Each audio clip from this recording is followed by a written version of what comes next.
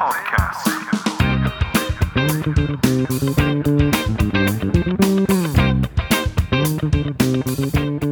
Hello and welcome to Three Peeps in a Podcast. My name is Patch, and with me as always on the regular show is Rich. Rich, how are you, sir? Good evening, Patch. Good evening, listeners. How are you? How's things going in the kitchen of late? Well, I finally got the wheels in motion with this garden room. So I got exciting. I sent some photos to a bloke to show the area that I'm... Hang on, that just sounded all wrong. You sent some photos to a bloke. Do you want to just quickly expand on that? The sentence was going to continue. Okay, go on. Yeah, Yaz. Go on.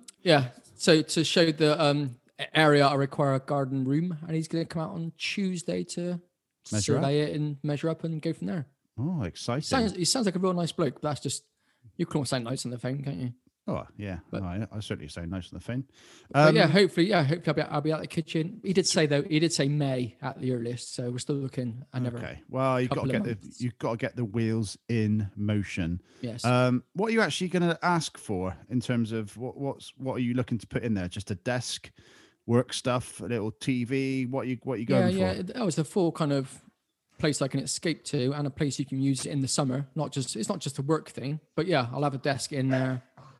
Are we talking a bar as well? If we have to. Somewhere I can get away from this. Yeah, absolutely. Constant interruption. Okay. All right. So we have got a guest on this evening, and Rich, you may remember back in November 2017, we went to visit Kevin Baldwin of the Social Smokers Barbecue, and we had an absolutely fantastic time with him. But towards the end of that venture, he did put some Mad Dog 357 in front of us, which is a hot sauce over 1 million on the Scoville scale, and it absolutely took my head off. And you might remember I went into his house and I think I drank a pint of milk, and it was literally like the tip of your finger. It wasn't even like a spoonful, was it? No, that you wasn't. Just dip your little finger in it. Mind you, your little finger's pretty big, isn't it? Well, but bigger than yours. Yeah, it nearly took your face off, didn't it? Yeah, absolutely. It was like that. It was like that scene in Raiders of the Lost Ark at the end. It was very much so.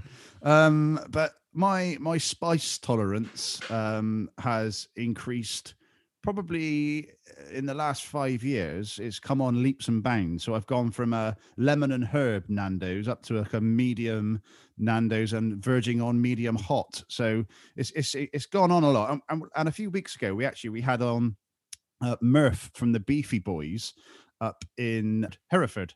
In Worcestershire. That's right. Hereford. And he talked to us obviously through the Beefy Boys, the story of the Beefy Boys. And they obviously sent through a care package for us to try out the burgers. And he sent a Hellboy very hot sauce, which I didn't even attempt, if I'm honest. I gave it to someone who would make much more of a better home for it. But I've heard reports are that it was very good. And Murph actually told me about the Clifton chili, and I investigated that further.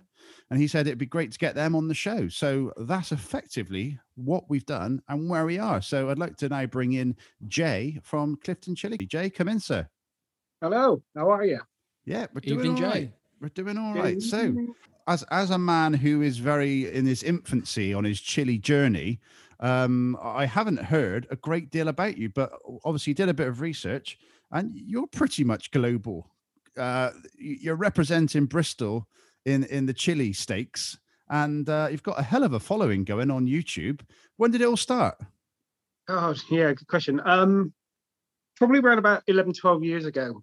Yeah, so it's just a bunch of us enthusiastic about chili, should we say. It's kind of like communism. It started with just 4 people in a room, but we kind of took a different direction, so and that was just really just a few of us that were keen on chilies, and we were just going to like little chili farms, and Britain was very much in its infancy at the time, and we were just trying to find a way around, and we were sort of comparing growing advice, and before you know it, we're taking part in competitive eating and chili eating contests and so forth, and it perpetuated pretty quick, and now we're yeah, we're rocking it on YouTube, and we're global. I mean, what we do takes us across the globe, and we're very, very fortunate boys, really. Yeah.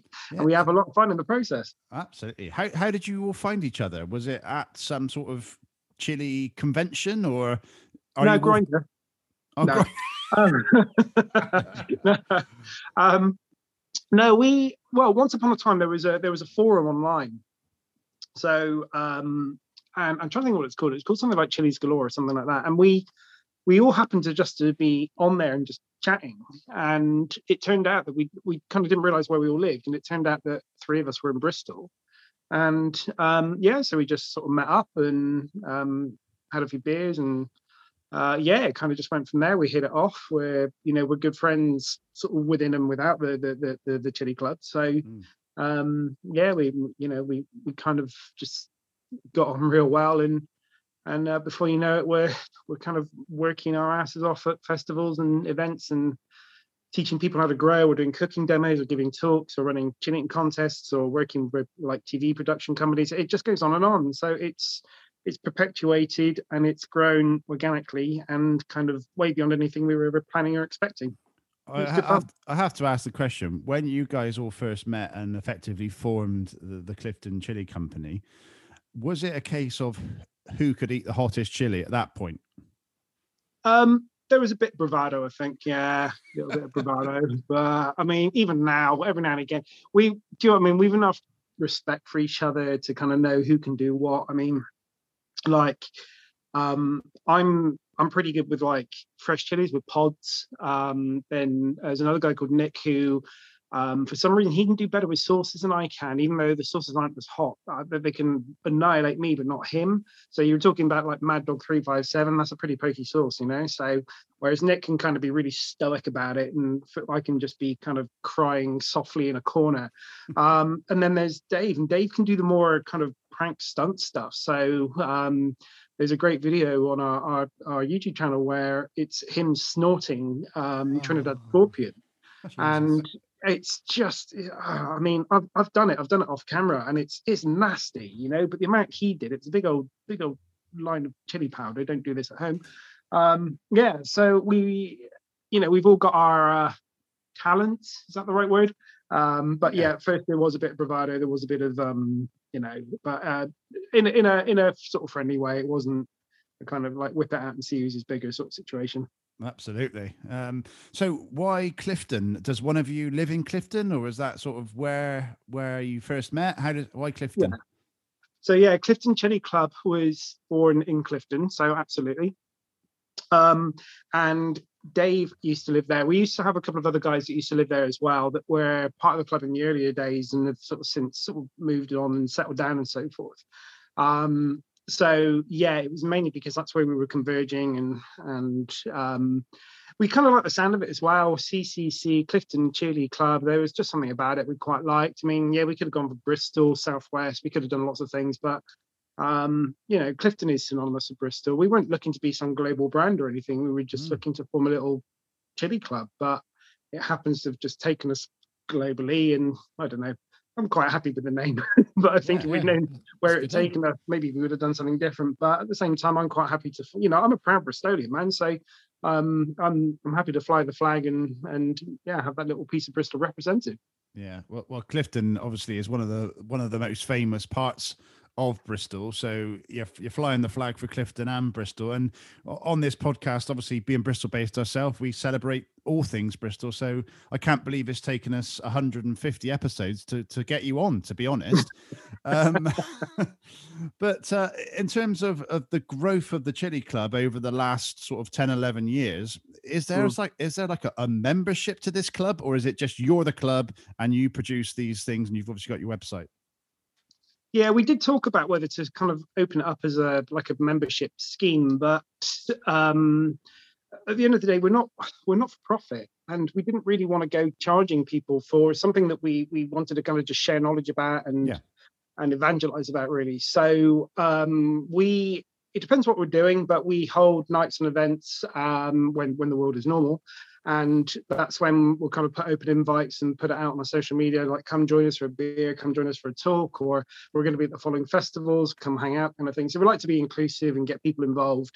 But at the same time, what we're not really keen to do is sort of take their money. Of course, with running of any club or organization, even with a podcast, there are costs involved, from equipment and God knows what.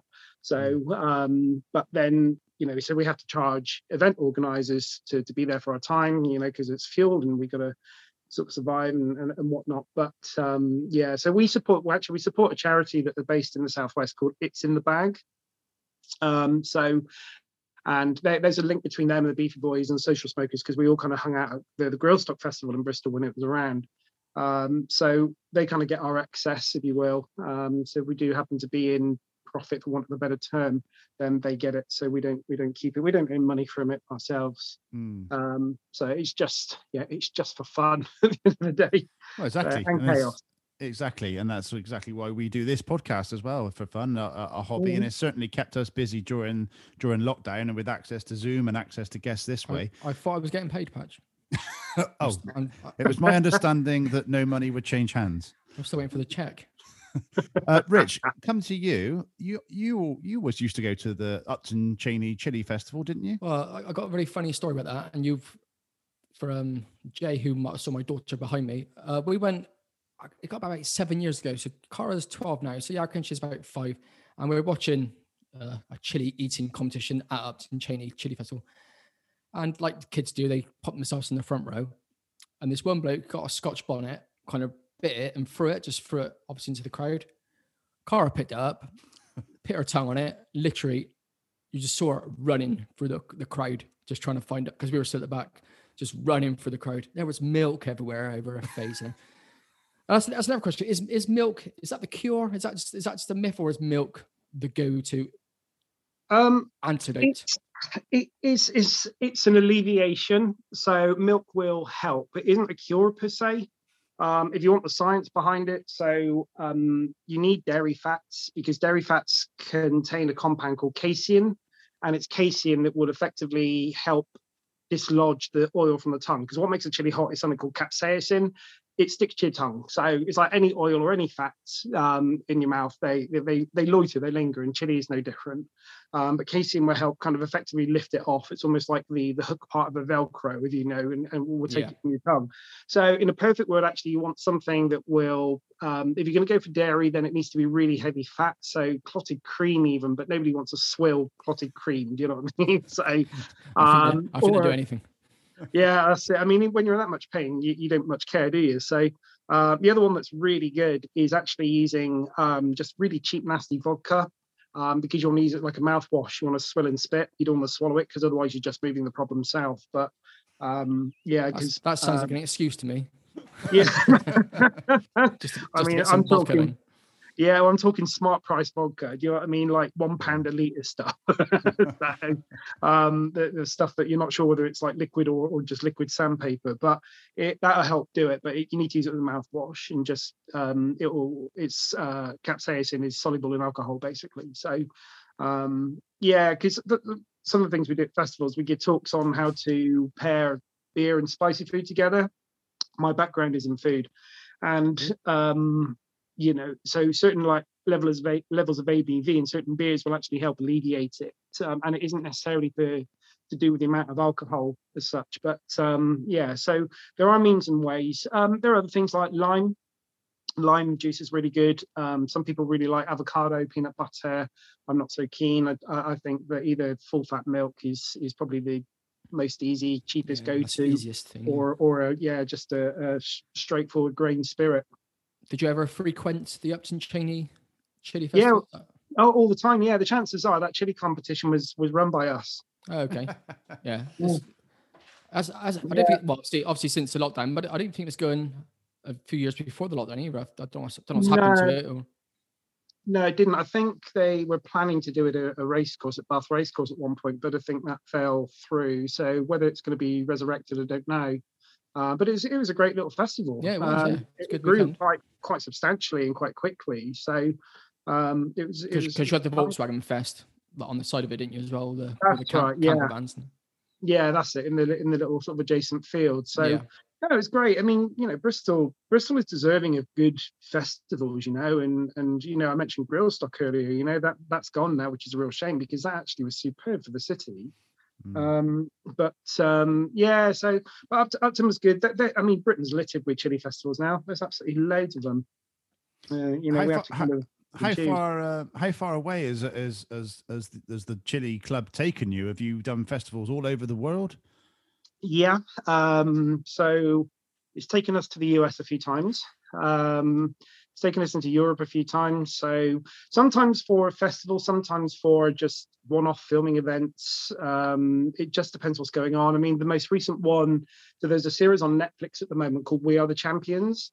And so we were really heavily involved in the making of one of the episodes for that series, which was the chili eating competition. And that was held in South Carolina in ridiculously hot heat, very humid, sweat running off me as I'm trying to host a competition in front of all these people and trying to cope with the heat. But and that's before you've even eaten a chili. No, I had. So part of what they wanted us to do is filming was the competition was on a Saturday, and I literally flew in. I landed at like 9 o'clock at night and just met production crew in a bar and literally ate a burger and a beer because I was starving from the flight that had been delayed. And then I had to be up at like 5 in the morning, I think it was, to start filming.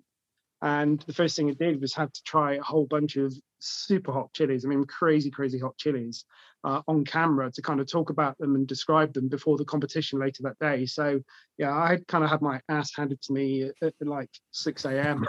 So yeah, it's taken us there, and it's taken us all over Europe. We've been invited all over, really. But it's a case of just being able to accept the invite sometimes and afford the time. But we've had some great times in the likes of New York and sort of Albuquerque, and we had a great time in Finland and sort of Belgium, Holland. Just wherever we're wanted, we tend to try and go as much as we can. We sort of spread ourselves. Yeah, and now the world is slowly opening up again. Bookings are coming in thick and fast, and yeah, we're looking forward to, well, July onwards, really.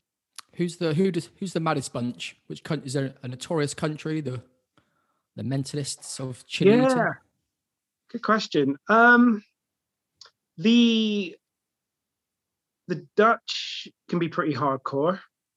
The Dutch can definitely be pretty hardcore. Actually, a lot of Europeans can, even though the chili doesn't really feature so much in their cuisine. Well, actually, Dutch it does, but not so much in like Belgium, for example. But US, there's a lot of characters in the US, and I've seen some real animals, some real eating machines there.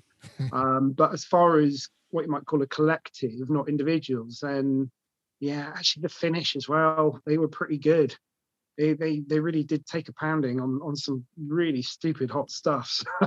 You say about the Americans. I always remember that episode of The Simpsons where I was going to say that he coats Guatemalan insanity pepper. Well, yeah, and he coats his mouth with wax and his throat with wax, and then just eats it, and then you just see him. Yeah, the best bit is at the start when he's missing it. I'm missing the chili cook-off. The chili cook-off. That's a genius episode. That is. It's brilliant. The whole hallucinations of. I know. Back when the journey was funny. Yeah, exactly. It's still going.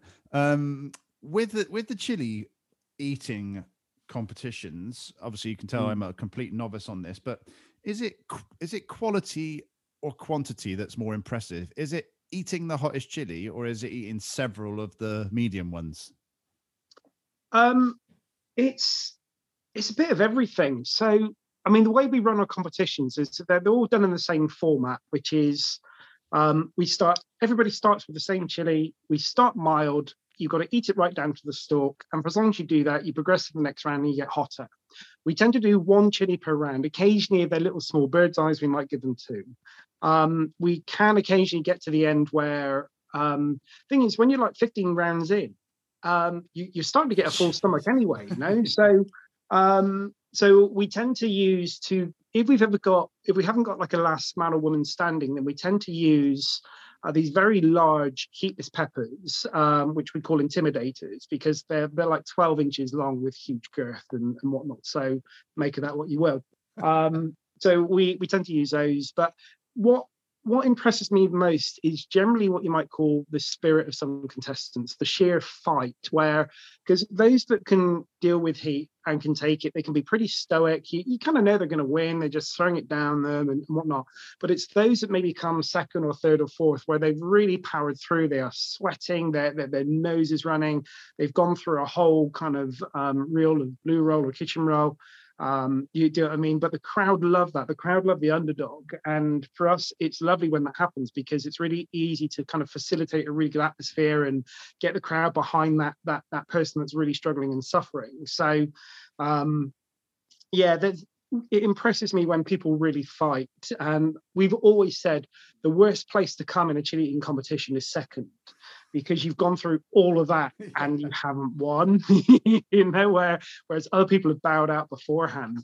But there's something about it, and like with all the comments that we see on our YouTube videos, so as you've probably seen with us, with YouTube, we've got all kinds of videos, but the chili eating ones are the ones that really kind of hit it off. I think one of our videos alone has got like over 100 million views just on one chili eating contest.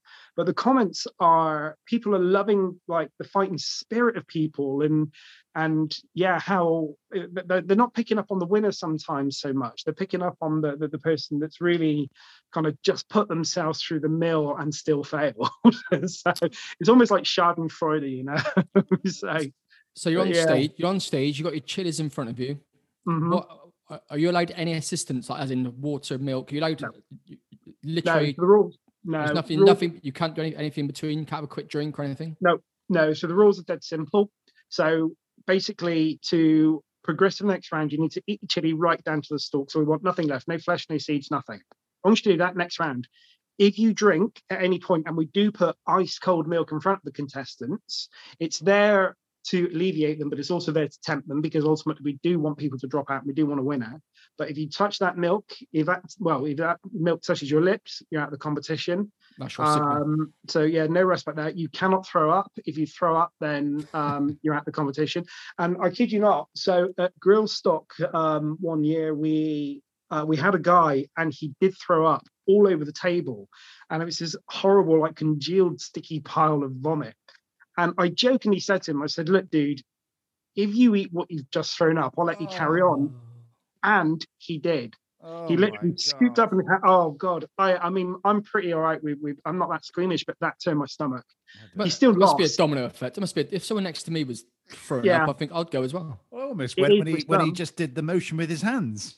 Yeah, but he literally just went like that and just, oh God, it was awful. So but yeah, so you can't drink, you can't throw up, you can't not finish the chili. You can tap out at any point though, and we also reserve the right to pull people out of the competition if we're worried for their own safety. We get them to sign like these legal disclaimers, health disclaimers, but only once in 12 years now have we ever pulled somebody out of a competition. But we hadn't realized at first, but he was so paralytically drunk, we just thought, no, this isn't right. So how long do you get per chili? How long? So to begin with, we're generally quite generous. It depends on, to be honest, our timing is based more around the event organizers' time constraints. So because normally we're in between acts or bands and so forth. So, if they're sort of saying, look, you've got 20 minutes and then, like, I don't know, Fun-Loving Criminals or something getting on, you need to be sharp and short about it, then we'll give them a time limit. But generally, if you can kind of gauge it a little bit, if the crowd are good, if the contestants are good, we're all right, giving them a little bit of time. It's all about kind of keeping a flow with everything and them not getting bored, the contestants not getting bored, But usually most people will eat their chili within about a minute or so. Right, yeah. And then if we are needing to kind of condense down the time or get some people to drop out, then we will give shorter times on the bigger chilies, because you've got to not only deal with the heat, you've got to kind of really get it down you a bit quick. Although that said, the best method is to kind of eat quick on these things anyway. We've got a little article on our website on how to win a chili competition, and I'm pretty sure one of the tips is to kind of don't sit there and chew and savor the flavor, just get it down. Yeah. So yeah, that's what I'd be doing. It attacks your tongue. If you leave it on your tongue too long, then you've got the pain there as well as the pain of it going down, I guess. Yeah, and the rest. Don't, My don't God, dwell on it. Just get it down. Well, and if you touch it and you touch your eye goes on fire as well. Yeah, Uh, that's it. It's a neurotoxin, so it's And then, it's gonna. and then you go to the toilet afterwards. Yeah, Well, in there. I want to touch on that very, very briefly. The next day, Mhm. what I mean, Toilet rolls in the fridge, is it? as I said, my tolerance levels are medium to just above medium on spice. But Yeah. even then, the next day I'm in a little bit of pain. Any tips for getting over that? There's a few. So one is you can just not do it. But the other is there are certain things. So it depends. Like if you've had a really serious amount of pain, a really serious amount of heat, sorry, and you'll often feel it in your stomach as well, and you'll get that kind of nasty volcanic sort of feeling and what we call the capsaicin cramps, because your body's reacting to it's a neurotoxin for what it's worth. So it's actually a trick of the brain, but your body reacts because your brain's tricked. So it's like when I used to do chili eating competitions before hosting them, I would often eat bananas beforehand. And the reason being is that they help with the transit, if you will. So you can go for sort of heavy, starchy carbs as well. So like stodgy white bread, mashed potato, that kind of thing. But for a quick and easy grab, banana is kind of the way to go. That helps with the transit. It isn't going to solve the issue, but it will help, and it can help obviously upon exit, should we say. But really beyond that, there's not a great deal you can do. It just depends on, there are lots of variables, but it depends on how many nerve endings you've got and the concentration and your sensitivity, and there are lots of little variables. But the joke of toilet roll in the fridge is one that people have made for centuries, but actually cold wet wipes, do you know what I mean, are actually really quite pleasant, believe me. I think Patch knows a story about that, don't you, Patch? I have got a story about wet wipes, and I'll share it with you, just for Richard's amusement, if nothing else. So my mum used to keep, when I lived at home, my mum would keep wet wipes for moisture wiping, should we say, by the side of the toilet. And on the rare occasion, I treat myself. And on this occasion, the wet wipes weren't wet wipes for moisturizing yourself. They were anti-bac wet wipes, Dettol wet wipes. Oh. And yes, let's just say I was doing handstands in the shower within a few seconds of using that. But yeah, I haven't been right since, if I'm completely honest. Yeah, so thanks for that, Rich. No worries, mate. Always nice to bring it up. I can give you a story that it reminds me of a story, because you're on about chili and exit and pain and wipes and stuff. I was in the Czech Republic a couple of years ago, and there's a restaurant there called Basement, and they do a burger there called the Chuck Norris burger, which nobody had finished. And they claim this burger to be 6 million Scoville units. So, and I know you've touched on Scoville units. So, to put it in perspective, a jalapeno is around about 3,000 Scoville units. World's hottest pepper, the Carolina Reaper, 1.6 million. They said this was 6 million Scoville units. So it had basically chili pepper extract in it. And I cockily just thought, there's no way it can be that. So I'll have a go. I reckon I'll take it down. And I knew after one bite I was in trouble. But I was determined to dig deep. And I did finish this burger. But I was in pieces afterwards. And we went to this bar afterwards, and it took me 3 hours to drink a pint because I was just in a mess. And anyway, I went back to my hotel and I laid on the bed. It's probably about midnight, and I was in searing pain still. I could feel it in my stomach. My mouth still hadn't calmed down that much. And I laid on the bed and I thought, oh no, oh God, it's going to come out. But I wasn't entirely sure from where, should we say. And I got into the bathroom. I'm starkers. I've got a thing on. And to this day, I maintain the fact that this is the lowest point in my life, because I sat on the toilet whilst it was exiting south, shall we say, and burning like hell.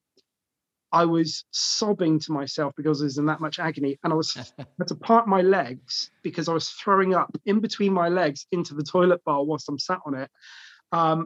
Because I'd eaten so much chili, it was burning my legs and my stomach where it had just gone all down. Oh, I was in the worst mess of my life. I was just sobbing. God. And this action repeated consistently about every 30 to 45 minutes until 6 a.m. when I finally collapsed in just a sort of anemic heap where I just lost everything from my body.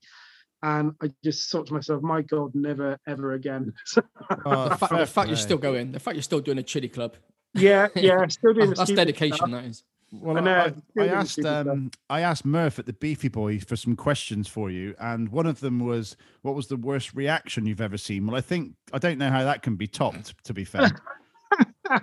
We've seen some great reactions. Like I said, the guy, hi Murph, by the way. Murph is awesome, so I'm so glad you had them on, because they're real. He's absolutely sound, best burgers in the world. So it depends on what you mean, really, because like I said, we had the guy that threw up and kind of don't go into that again. We had a guy that was trying to get to the milk and reach the milk, and he was shaking so much that his hand was just like a paint can shaker, and the milk just went all over the table and out of the glass because he couldn't drink it, and he was in a mess. But there was one guy, and I always remember him, and it's because of his reaction that he caused himself a problem. And I think he came second or third from memory. And but he was real poker face throughout the whole competition. And afterwards, we always give the same advice. We say, right, you've eaten a world of pain basically, and you've got 24 hours where you're going to experience a world of pain unless you can get it out of you. And it's not the most dignified thing, but 2 fingers down the back of the throat in the portaloo, you're going to, all right, a few moments of not being that dignified in exchange for 24 hours of pain. And he was giving it the big I am, and he's really cocky. He's like, no, I'll be fine, mate. I'll be fine. Leave me alone. I don't need your advice. And his wife was with him. And I said to her, I said, look, he's eaten a lot. I said, I've seen this so many times. I said, he's not going to be all right. She's like, he ain't going to listen to you. And I was like, well, okay, but just to let you know, there is nothing. Once it's got after about that 30-minute window, there's nothing he's going to be able to do. It's just going to travel south, and he's going to have to feel it. And she's like, yeah, he's just one of these people. So I said to him, I said, look, swallow your pride, man. If you can get rid of it, get rid of it. He's like, no. Anyway, long story short, 2 a.m. he's in the Bristol Royal Infirmary on a morphine drip. Oh my God. Yeah. So lesson learned. So that was, like you say, it was reaction in the sense that he just should have just not been about the bravado. He should have just kind of gone, right, yeah, all right, I need to get this out of me. So but yeah, no, we've had some great ones over the years. We had a girl win where she didn't even want to enter the competition. It was her mate that wanted to do it, but she wouldn't go onto the stage on her own. So she begged her friend to come on with her. And the girl that originally wanted to do it dropped out after about round 3 or 4, and her mate went on to win it. And that was great. That was a lot of fun, because I don't think it even featured in her day. She was just like, oh, I just want a competition. I'm going to get a beer now. So yeah, we've had some great contestants over the years. And is it true, like Homer Simpson, if you eat enough hot chili, that you will actually trip bulls?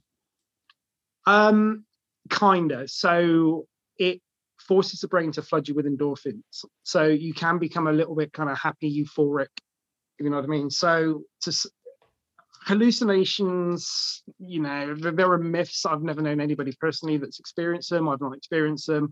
I've had times when I've felt like it's an out-of-body experience, I'll give you that. But yeah, but it's basically your brain is trying to compensate the pain.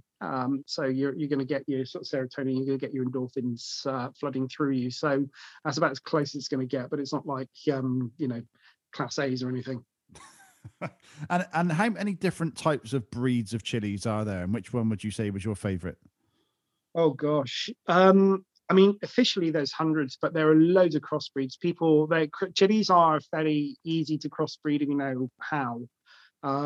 So there are lots of what you might call UVs or unverified chilies out there as well, but there are hundreds. I think Peruvian ají chilies, I think there's over like 70 something varieties of those alone. So my favorites, I've got a couple. So one is the very original PC1 Naga or otherwise known as a ghost pepper. It's something I love so much I've got tattooed on me. So, which doesn't work for a podcast, but I do have a tattoo on my left. We can see it. Very nice. So, yeah. I also really like a chili called a Fatali, which is related to the habanero family.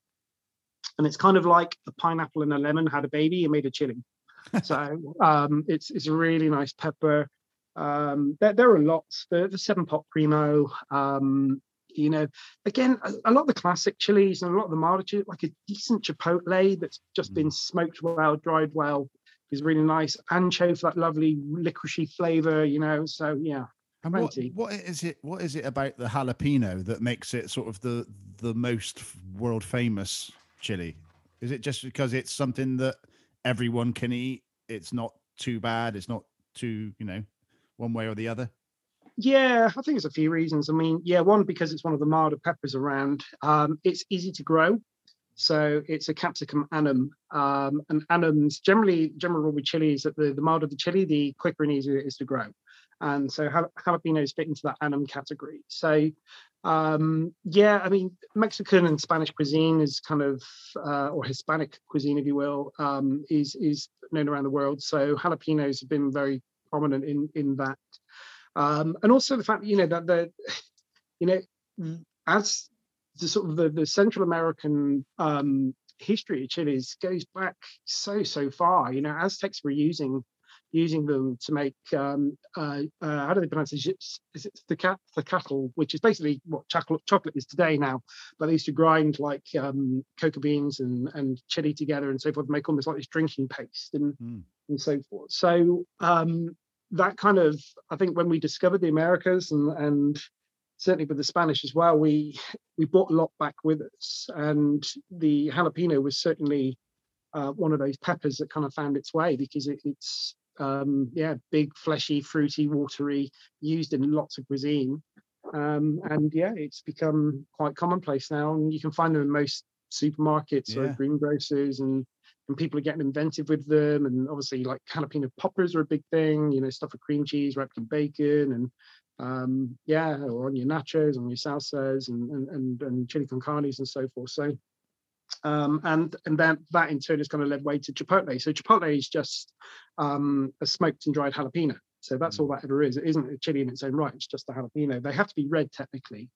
So people, if you go to supermarkets now, I mean, you'll find like a whole range of like really good hot sauces and more varieties of chilies. Tesco were really good at kind of flying the flag for that one, and even coming up with their own varieties. But we've become quite good actually in Britain now to sort of what we like in the way of chili. We're still not using them properly as much as we probably could, but we are embracing them and kind of seeking out the varieties, and people know what they like. You're asking me about my favorites, and you can kind of ask that of a lot of people now, and they kind of know it isn't just like, well, I just like the red chili. It's people go, yeah, I like habanero, I like Scotch bonnet, I like cayenne, or whatever the case is.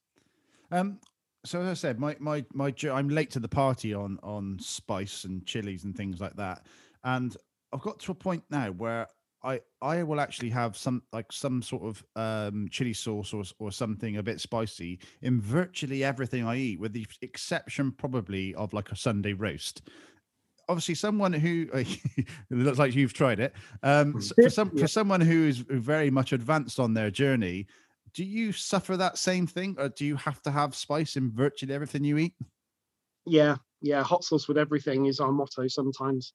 So yeah, absolutely everything. I mean, I carry it on my car keys. So I've got a little vial of powder on my car keys that come with me everywhere, just in case I'm in a restaurant or somewhere where I can't get it. And yeah, I mean, I'm I'll be honest with you, I'm a bit of an idiot for it because, I've eaten at Michelin star restaurants where I've put on chili powder onto, an expensive plate of food, but I adore it. And I have it on my, for as long as breakfast is savory-ish, then I will have it on my breakfast as well. But yeah, I'm with you. It's got to be on everything. And the thing is like the UK culture is not quite there yet, because like if you go to the States, for example, one of the things I love in the States, you can get hot wings on most restaurant menus. Most restaurant tables have got some sort of hot sauce on there as well, be it like Tabasco or Cholula, but it's there. Whereas here it's not such a thing. But yeah, chili's addictive, quite genuinely addictive. So, and it does get to that point where it has to be on absolutely everything. And it was like tonight, I've literally just gone classic this evening, and I just had a whole bunch of wings with a wing sauce, like a nice hot wing sauce. Exactly what I had tonight, actually, but probably not anywhere near as hot as you. But yeah, it was a medium sauce nonetheless. Yeah, Rich, but that's it. Rich, coming to you, where are you in terms of spice? If you were going to Nando's or something like that, what would you have, a hot sauce or a medium sauce or a Well, lemon and herb? I think my tolerance is quite high because I do go straight to the black bottle in Nando's. I like yourself. I had a pizza from M&S in the week and it was horrendous. I had to run to the kitchen, get some peri peri sauce just to flavor it up because there was nothing. It was such a bland pizza. Yeah, and that chili does bring out almost like the excitement of eating. I think that kind of that little because not every bite's the same taste, is it? When you put a bit of chili on it, because you might get some that haven't really got the chili all over it, and all of a sudden you get that nice sort of surprise when a bit of chili kicks in. Got to give a quick shout out actually to Chef Anton, friend of the show, who he's made a sweet chili and habanero sauce, and I've had jars and jars and jars of this stuff. And Rich, I know you have too. Well, I need a replacement. Yeah, I'm still waiting for him to get his batch in order. Yeah, but yeah, I literally have had that on more or less everything, and I mix it into soups and give it a stir around. Quinoa. Absolutely fantastic. So I'll have to get you. I'll get when he gets another batch, Jay. I'll send some over for you. Yeah, do man. In terms of curries, obviously Indian food, you can get some really spicy ones, some medium ones, etc.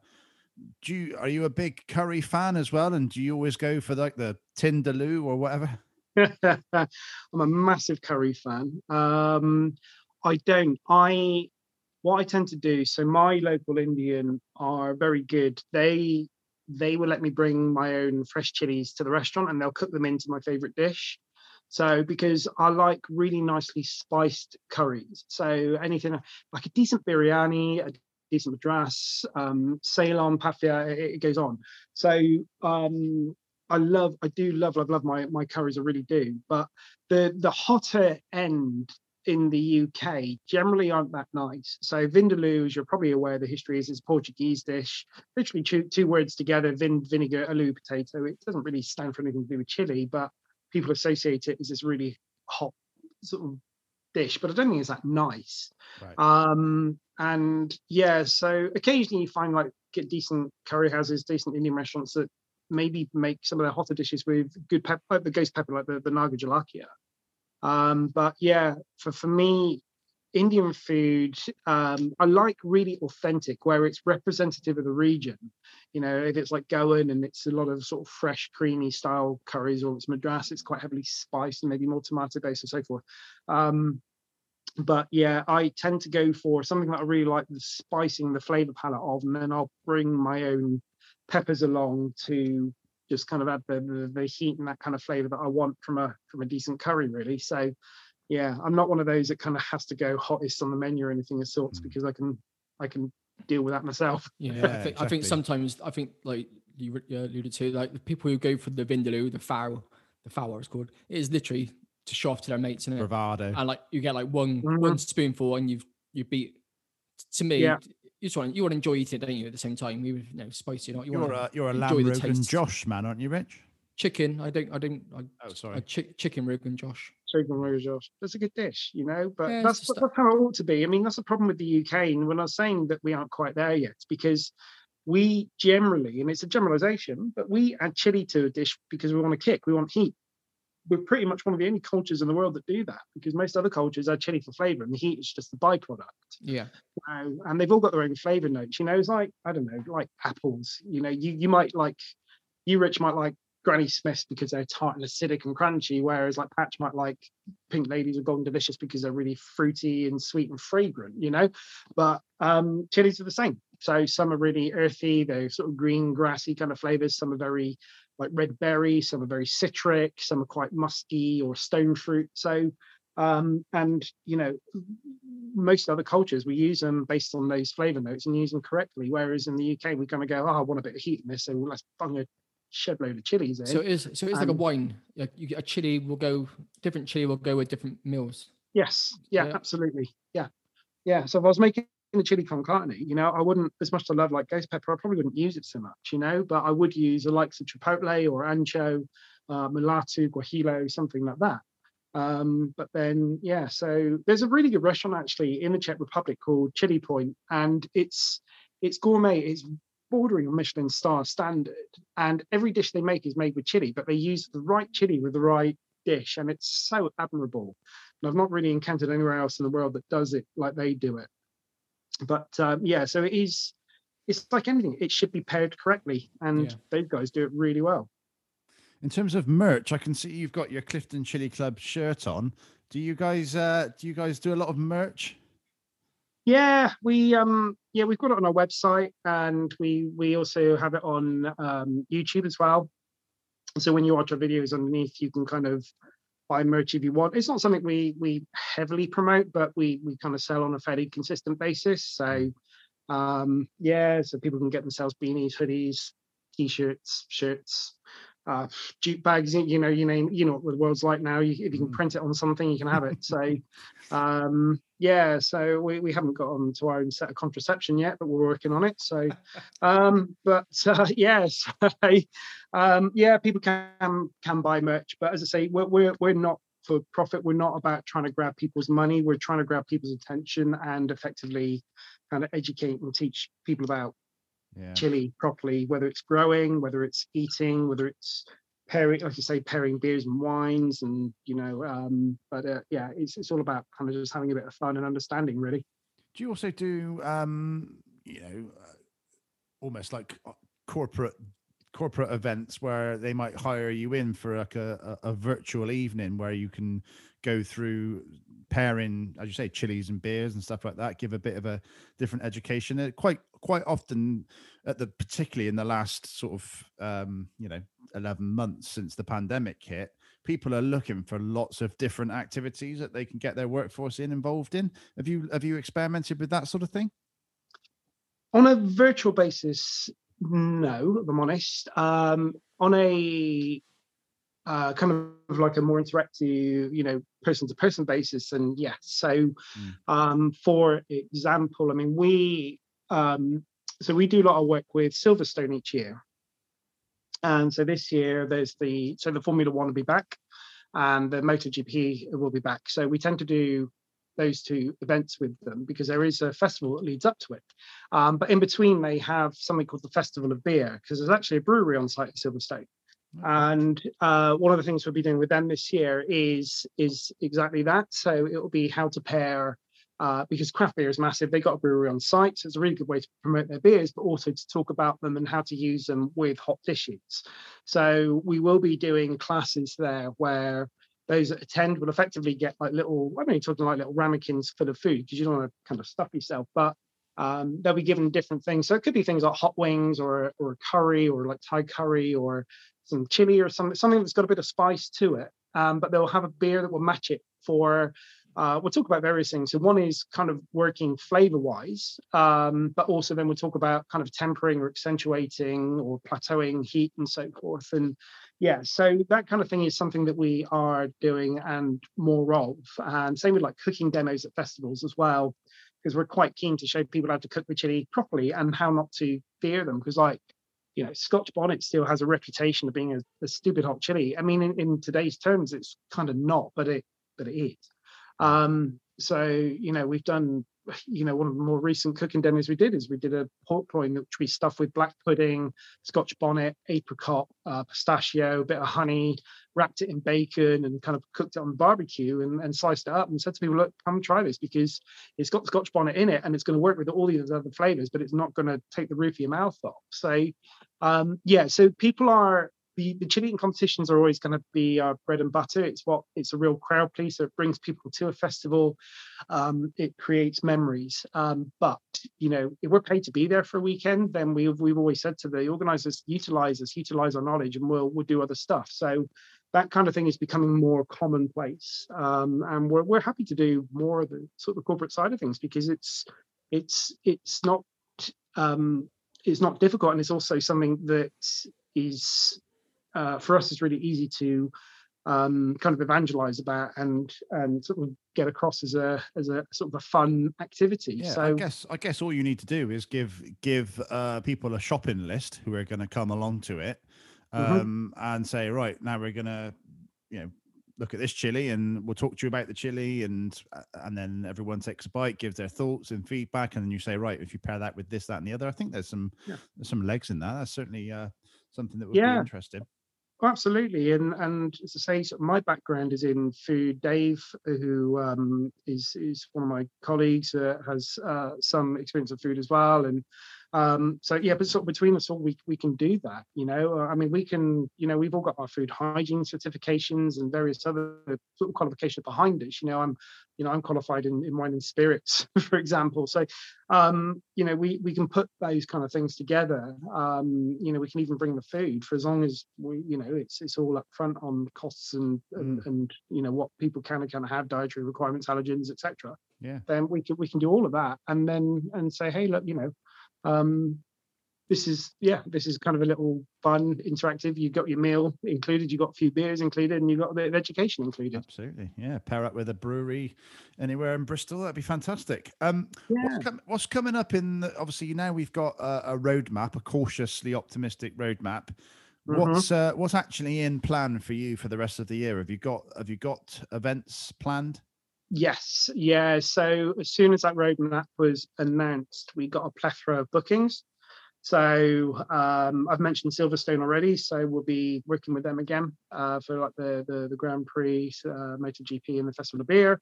There is Wingfest, which will be in Bristol in September, but it's also Manchester and London, so we'll be at that. Shout out to Gert Wings, friends of the show. Gert Wings, like Gert Wings. So so we'll be there. We have, I'm trying to think where else we booked. So we've been invited over to New York in October, Holland in September. I'm trying to think where else we are. We've had a whole bunch sort of come our way now. So yeah, we'll be back on the circuit, back doing all the cool festival stuff that we've missed deeply, actually, because it's so much fun. I mean, we've got our professional heads that we keep on during the day. And the moment we're done, we've got our idiot heads on, and that's when the beer starts flowing. And we can't be, it's weird because we get these contracts through, and it's like we're labeled as the talent and stuff like that, and we just can't take that seriously because we are. Do you know what I mean? We're just three guys that are just having a laugh, and we don't want staff accommodation. We want to camp with everybody else and just be up until the sun starts rising and wondering why you're hanging whilst trying to do something. So. Yeah, so it's good. Yeah, the world's opening up. We are in talks with I can't say who, and I don't mean that in some kind of pretentious way, but obviously we have to sign NDAs and stuff. NDA, yeah, but we're in talks with a particular large production company and channel that Disney own. So they're looking at us for a series about chili around the world. So we're kind of just consulting with them. And I mean, after the success of the Netflix one, it's something I think we'd be quite keen to get involved with, because that the Netflix one did us a big favor. We did the whole world a favor, really, did the whole world of chili a favor. So it wasn't about us per se, but just to recap, it was We Are the Champions on Netflix. We Are the Champions, yeah. So it's on Netflix now. So they did a whole bunch of basically weird championships around the world. So they did like cheese rolling. They did in Gloucester, so they did the chili eating in the US with us. They did fantasy hair. I think they did dog dancing, yo-yo in Finland, hobby horse or something. I don't know. So all these weird and wonderful sort of competitions around the world. So it's a great fun series. Dog dancing, you say? Yeah, dog dancing. Yeah, yeah. You get your Dalmatian. My dog can bloody tap dance. Yeah. Yeah. We'll see you on the next series then, Rich. A lot of time on the podcast as well. You say about beers. I'm just interested to know, have you got any particular favourites, beers, Bristol breweries in particular, or? Yeah, well, New Bristol Brewery. Really love their beers. I love their. I'm trying to think what the name of their IPA is. Is it Moon Dance? Not sure. I can't remember, but they do an IPA. Their unfined IPA is lovely. But I really like their. I think I like their. It's called Muchu Puchu or something. Yeah, that's a great one as well. So I've had that a fair few times. I quite like. They do a Cinder Toffee Stout, which is nice as well.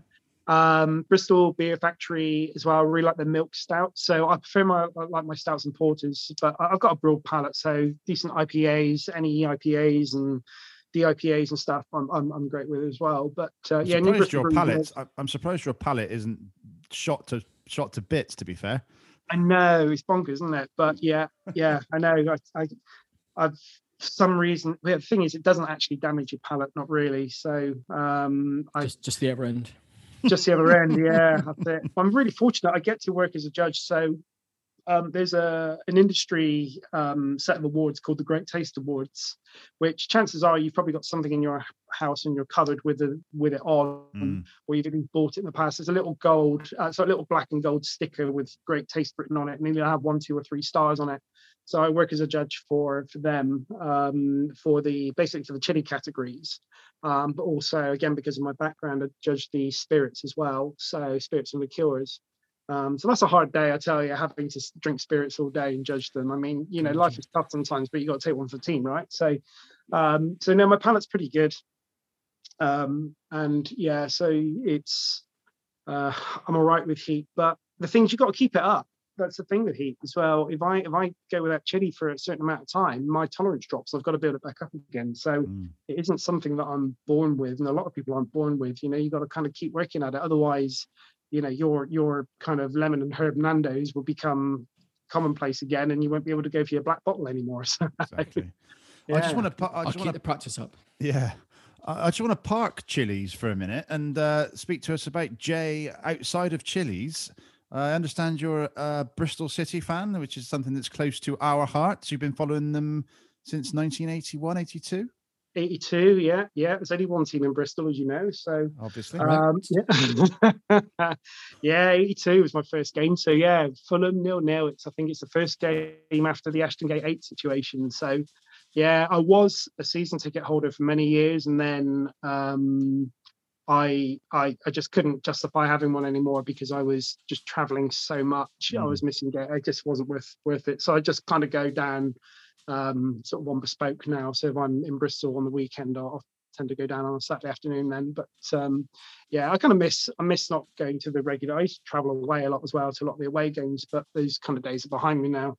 But yeah, so yeah, hard stalwart fan. Have you managed to watch more on Robins TV as well? Sorry, say that again. Have you managed to watch them on Robins TV? Obviously, with the lack of being able to go to the games, and that's probably an advantage for you having every game televised. Yeah, it's quite nice that actually. So yeah, I mean, I've watched them. I was away. I was working in New Zealand actually back in 2007, and that's when we were playing. I think we were playing Hull, weren't we, to go up?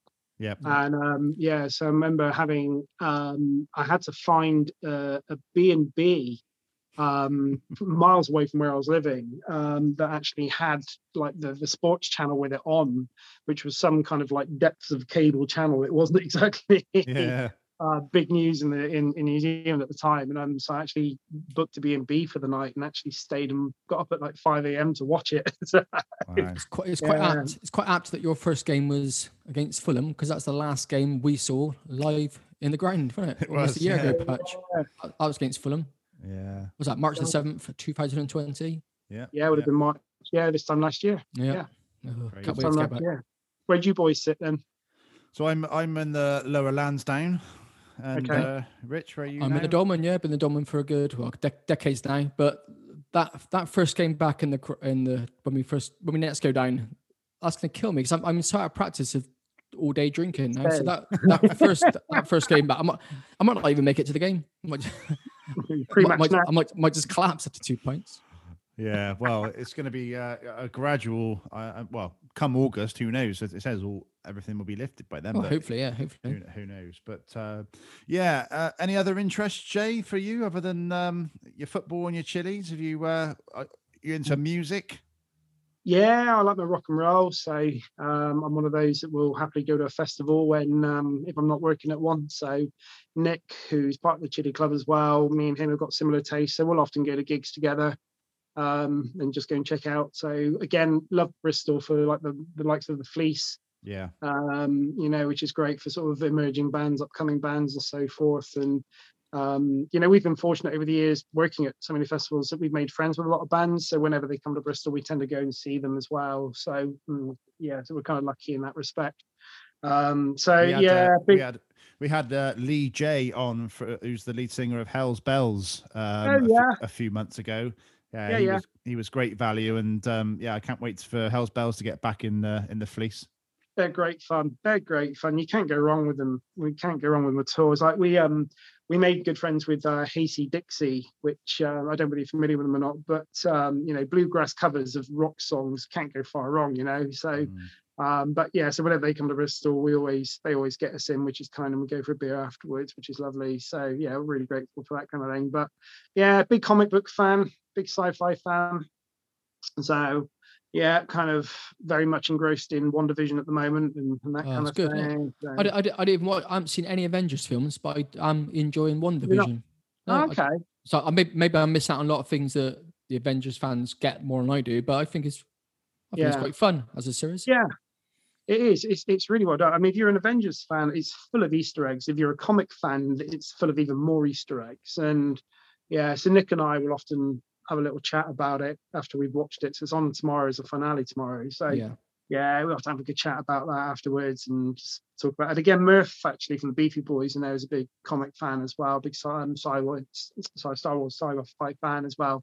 So Lee, who works at the Beefy Boys as well, is a good mate of Murph's. Runs a little Facebook group called Secret Fan Base. So it's called Star Wars Secret Fan Base. So me and Nick are both on that. And that's fun. You know what I mean? It's proper diehard fans, and there's no bad blood, no drama. It's just people having a laugh about Star Wars, really. So yeah, it's a lovely sci-fi. You know what I mean? And there goes Patrick and his toys. Toys. What's your toys? Big Darth Vader here on the podcast. Oh, look at that. Nice. David Price is in there. He likes to sit on that on the odd occasion, don't you, Patrick? Got the right shaped helmet. Absolutely.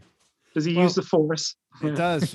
And I'll spin you around after we stop recording. You can see all the other gear I've got up here. But it's been absolutely great stories from you, Jay, and so stuff about chilies that I didn't even realize there was so much to it. But it's an absolutely fantastic story, and the fact that you guys are doing so well followed, so well traveled, and that you're from just down the road. It's brilliant.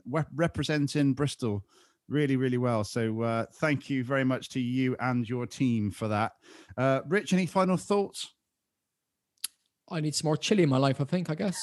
Especially Chef Anton. I need some of that sauce if he's listening to this. Yeah, I'm sure he will be. We'll let you boys know when we're having. But it's great that it's great that it's opened up a lot of doors for you, really. You know, to travel and to TV work and other ventures. So it's great. Yeah. Keep up the good work. Thank you. It's a glorified hobby, and we love it. So, but there's nothing better than having a hobby like that. A hobby that you can travel with. Exactly. It could be worse. I could be doing a podcast, so you know. Absolutely. Absolutely. With him. Well, we've promised that we will venture up to see Murph and the Beefy Boys when we're allowed. You should.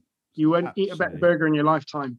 Absolutely. Well, one of Murph's questions was ask him what his favorite burger is. So I think we know what the answer to that is. But for me, I really love their Chipotle boy. So they do a Hellboy as well. So one of those two. But thing is, they don't do a bad burger. And the thing is, all their sides as well. You need to go for their bacon fries. I mean, they're a heart attack on a plate, but they're just incredible. They literally are rendering bacon fat and making mayonnaise. And oh man, it's so bad. It's good.